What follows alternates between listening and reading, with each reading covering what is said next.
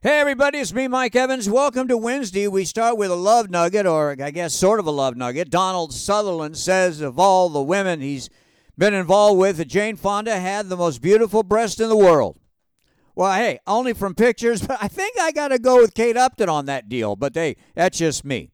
Even a stranger love nugget, People Magazine and Hollywood talking a lot about nepotism in Hollywood and all the stars who have kids that are all of a sudden actors. Examples: Julie Louis-Dreyfus' son, Charlie; Bono's daughter, Heidi; Reese and Ryan Felipe's son, Deacon; Lisa and Lenny Kravitz's daughter, Zoe; Ethan Hawke's daughter, Maya; Will and Jada Smith's daughter, Jaden; Denzel's son, that'd be J.D. Washington; Melanie Griffith and Don Johnson's daughter, Dakota; Johnny's daughter, Lisa Rose Depp; Phil Collins' daughter, Lily. And it goes on and on. Ice Cube, Judd Apatow, Carrie Fisher, on and on. Now, I will say that I had 4 children, and one of them did sort of follow me, was once the stage director for Good Morning Miami, but I had nothing to do with her getting that job. Of course, I did get her an internship at MTV that got her started, but hey, you got to help your kid. I think it's a lot to do about nothing. Got some movie news for you. Former President Barack Obama has named his favorite movie of 2022, and it was Steven Spielberg's childhood memories, The Fabelmans, which was also my favorite.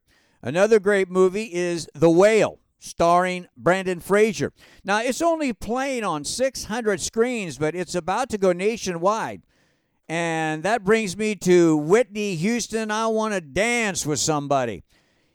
Despite a box office almost disaster, not many people went to see it. Reminder, it did get 90% positive exit poll. Hopefully more people will go see it when it's released more this week. But also being released this week, The Whale, and some other great movies I'll tell you about on Friday. Meanwhile, Babylon and Amsterdam are the 2 biggest disappointments of 2022.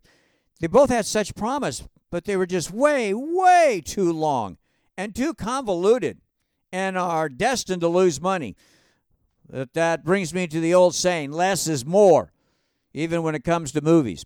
And Hollywood is chopping at the bit, and showrunners are already planning pitches to make a docudrama about the 4 college students that were murdered in Idaho. If you ask me, that is just plain morbid, not very nice, and hopefully nobody will make a docudrama about that tragedy. Hey, have a great day. We'll do it again tomorrow. Almost Happy New Year. See ya.